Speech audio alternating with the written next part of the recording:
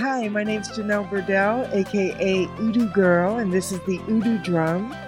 And I'm about to perform an improvised piece that I like to call The Story of Udu.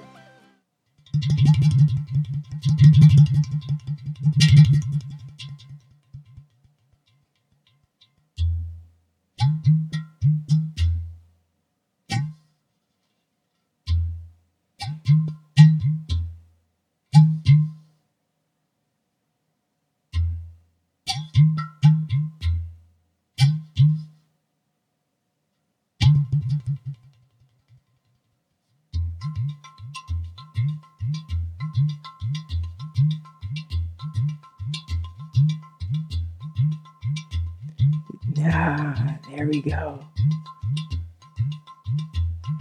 The Udu is from Nigeria, and traditionally it's played by women.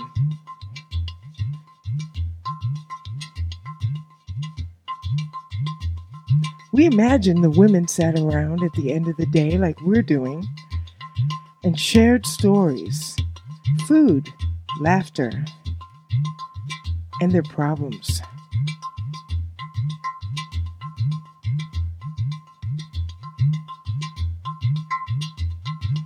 Folklore has it that someone dropped one and a second hole was formed, which gives it a kind of pitch change.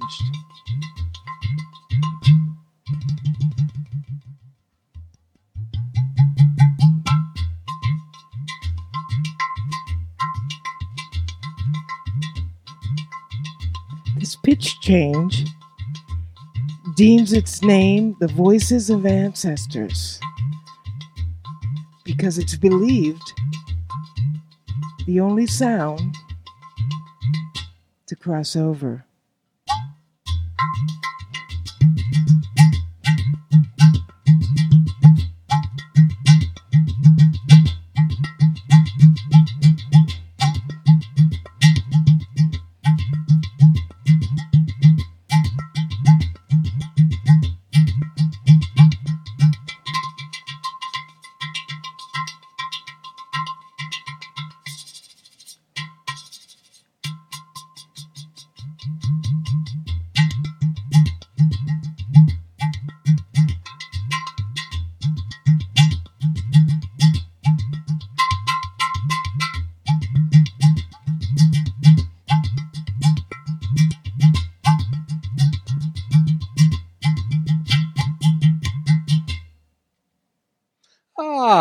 Welcome to Fishing Without Bait, a lifetime without definitive expectations, where serendipity and synchronicity collide and make something beautiful, where we make 1 + 1 equal more than 2. Intrigued, interested? So perhaps step back and look at this situation. We help people understand that it's hard to read the label when you're inside the bottle. And as we walk through life, as we stroll through life without definitive expectations, and if we pay attention on purpose, quite often, if we're aware, there'll be people, situations, events that come into our life that have some meaning to us. And just recently, one of those situations happened to us, the Fishing Without Bait crowd, where we reconnected, and we never disconnected. We reconnected and reestablished our relationship with our good friend, Miss Janelle Burdell. Miss Janelle, welcome to the show. Oh, it's so nice to be here, Jim. Thank you. So, Janelle, tell us a little bit about how you hatched and how you happen to be sitting on our couch today. Well, as you know, my name's Janelle Burdell, and I'm a professional drummer. I've had the great chance to work with a lot of cool artists. At the same time, I've had the great fortune of being on the vanguard of group drumming and its many benefits. Benefits like boosting your immune system and boosting cancer-fighting cells and instant relief from anxiety and depression. And from those meager starts, I bumped into you, actually both of you, at a place called Seclair. And that's where we first had the chance to work together, actually, Jim, working with a group of individuals and bringing this kind of rhythm awareness and playfulness into the space and really helping people to find some new direction and some new ways of balancing their lives and enjoying their lives, I felt. So what we try to do is open up possibilities to people. We don't try to change anyone. What we try to do is offer lifestyle changes and lifestyle enhancements and ask people to have that beginner's mind and quite possibly to look at what they could add into their life. And when we talk about this holistic lifestyle, Janelle, when we talk about the mind, body, spirit aspect, we're always looking for there's no one particular molecule. There's no one particular energy medicine. There's no one particular chiropractor. There's no one acupuncture. There's no one Reiki. There's no one anything that's going to help someone, although there's some folks who will tell you that. So what we help people do is mix and match. And what we offer do a smorgasbord like an artist with a palette and a whole variety of paintings and techniques. And what we try to do is open that canvas up and they can pick and choose what is meaningful for them. So why don't you share with our audience how this drumming, how this situation became meaningful to you? Well, originally I was working with the Grateful Dead's drummer Mickey Hart in his studio. And at the time, he was funding a lot of the research, co-funding with Remo, the great drum company Remo. And they were funding a lot of the research around this work. And I just sort of caught it on the sidebar and started working with it, facilitating drumming circles of my own with women in Northern California. And I was then asked to deal with some troubled youth. So let's back up. Could we back up just a moment and talk about your encounter with Mickey Hart?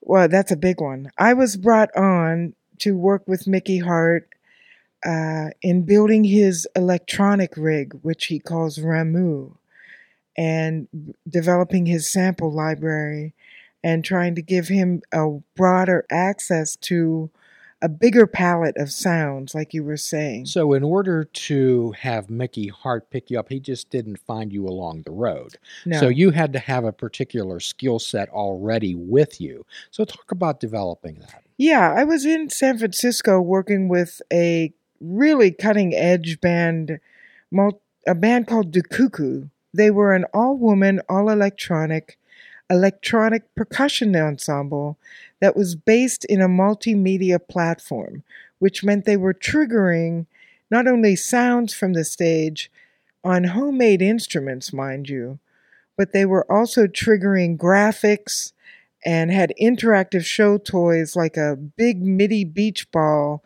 that they would throw into the audience, and the audience would hit it and it would trigger sounds and, of course, graphics. So Mickey had worked with this band in producing them. So when Mickey started to build his own rig, electronic rig, he hired one of the founding members who pulled me in to begin working on this project. So peeling back the onion just a little bit further, we're talking about somebody who had an interest in music to begin with. So let's start there. Let's start you developing your interest in music and developing your focus and the particular what you were interested in and how that happened for you. Yeah, I was raised in Pittsburgh, outside of Pittsburgh, a small little town called North Braddock. And of course, at that time, it was very unusual for women to play drums. It still Let's is. stop right there. Isn't that amazing? I love to hear things like that. Yeah. Because quite often what we do is we work on people's self-concept, which is facts and information they know about themselves. Self-esteem, which is how you interpret those facts and information, and identity formation. And one of the sad things about today, and I didn't make this up, is that young ladies begin to lose their self-concept and self-esteem around the age of 9. So you were outside the box there. Perfect. But you did say the right age, 9. I was just about that, 8 or 9. And I had signed up for the drums, and this is how it played out for me. I went down to the office, and they handed me a baby tuba. And I said, but I signed up for the drums. And they said, well, don't you know, girls don't play the drums. Who is they?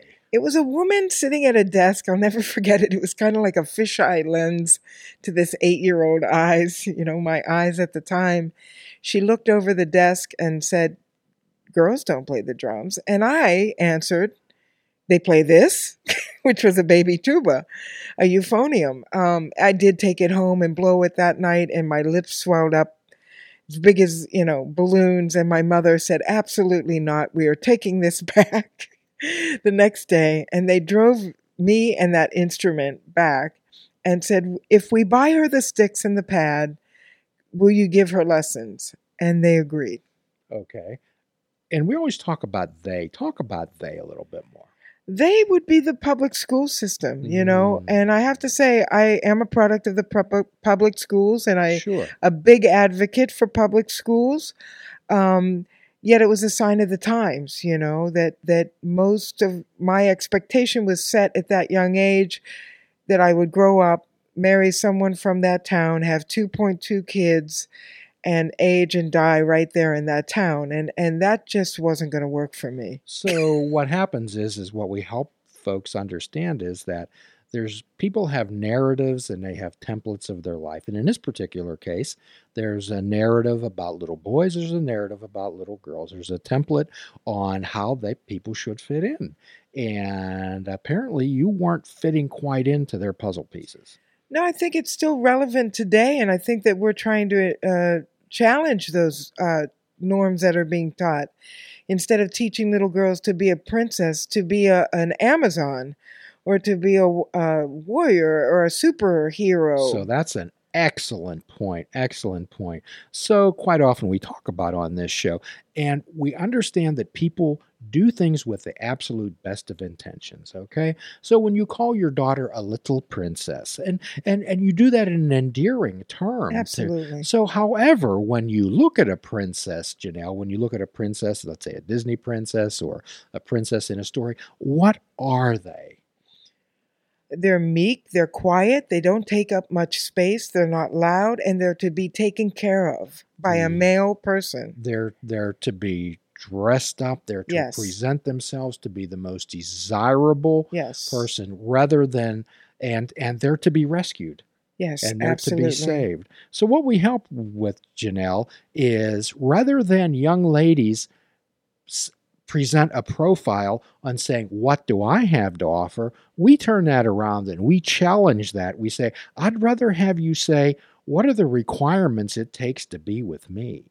What are the requirements it takes to be a romantic interest and or a friend?" So what we help people do is to develop their values and their choices and their non-negotiables. Absolutely. So these are challenge type of podcasts. And it looks like you were, at that point, willing to meet a challenge. So tell us some of the resistance that you faced. Well, the interesting thing, hindsight's 2020, and I've only been able to develop this view as I've gotten older and looking back. At the time, the 8 and 9 and the whole preteen to teen, your hormones start to run, male or female, it's a very challenging time. And at that time, you're looking for the attention of the opposite sex. You're looking to be liked. And we didn't have a Facebook or any way to get likes, so it had to come vibrationally. And I didn't really have a lot of that kind of attention, which hindsight gave me the opportunity to take this instrument, the drums, and really practice it and develop at it and become good at it. And that helped me to develop my voice. And I can't say enough about it. I've even met women in their 40s and 50s that have yet to develop their voice. Say more about developing your voice. Developing your voice, who you are, what you want, not what your mother or father have told you what you should believe or want, or what your boyfriend wants for you, or half of the girls or women. And it's been hundreds of times that women have come up to me and said, "I've always wanted to play the drums." And they do it just like that. They whisper. And I say, "Well, what stopped you?"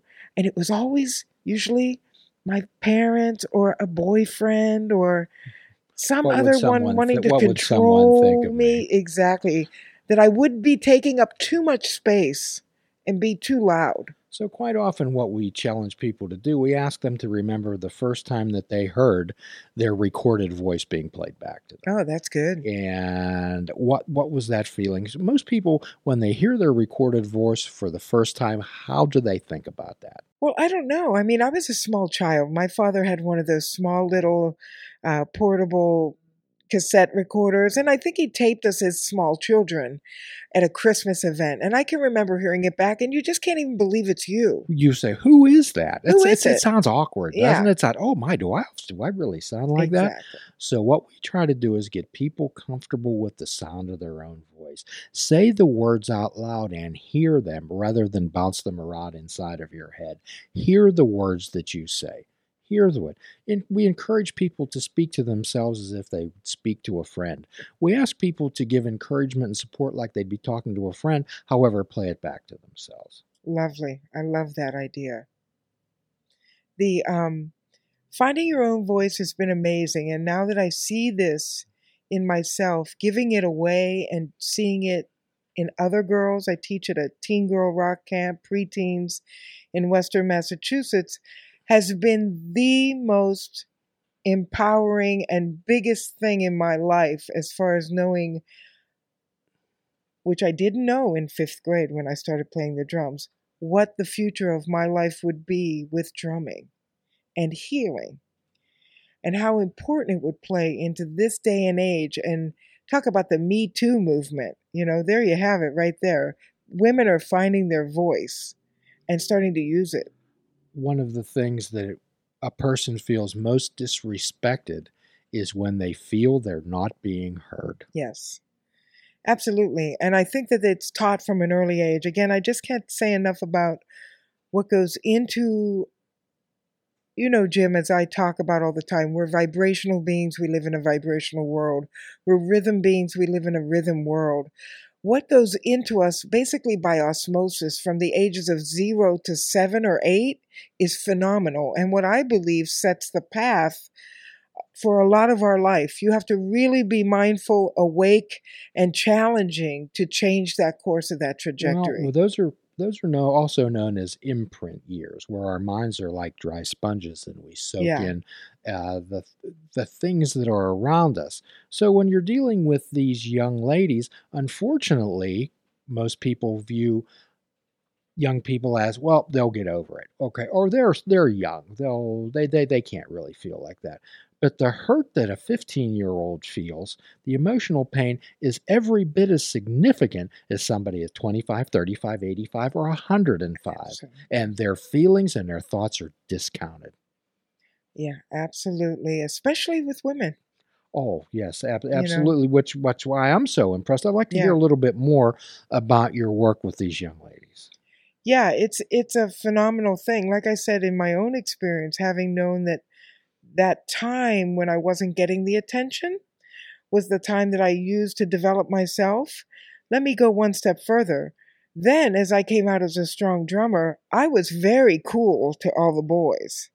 So now what happened in my world, Jim, which was phenomenal, was they let me into the boys' locker room.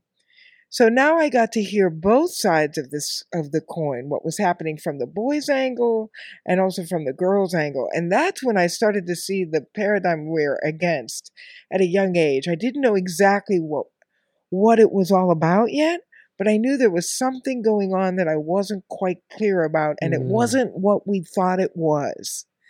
So as I had the opportunity to teach at the Institute for the Musical Arts at their summer teen camps, girl camps, and preteen, I was blown away by just how few of them had really gotten in touch with their own voice.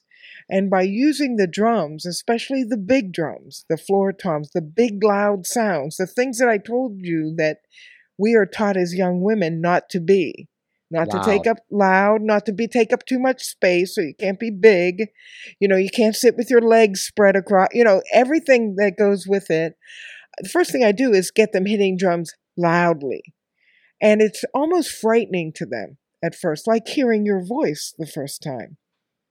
But then, as they start to do it, they realize, oh, wow, there's some power here. And then by the end of the week and a half, the 10 days, they get in touch with that voice and they embody it. And once they're there, wow, then you've got a different person the next year and the next year, and their parents come back and say, whatever they did at that camp was amazing.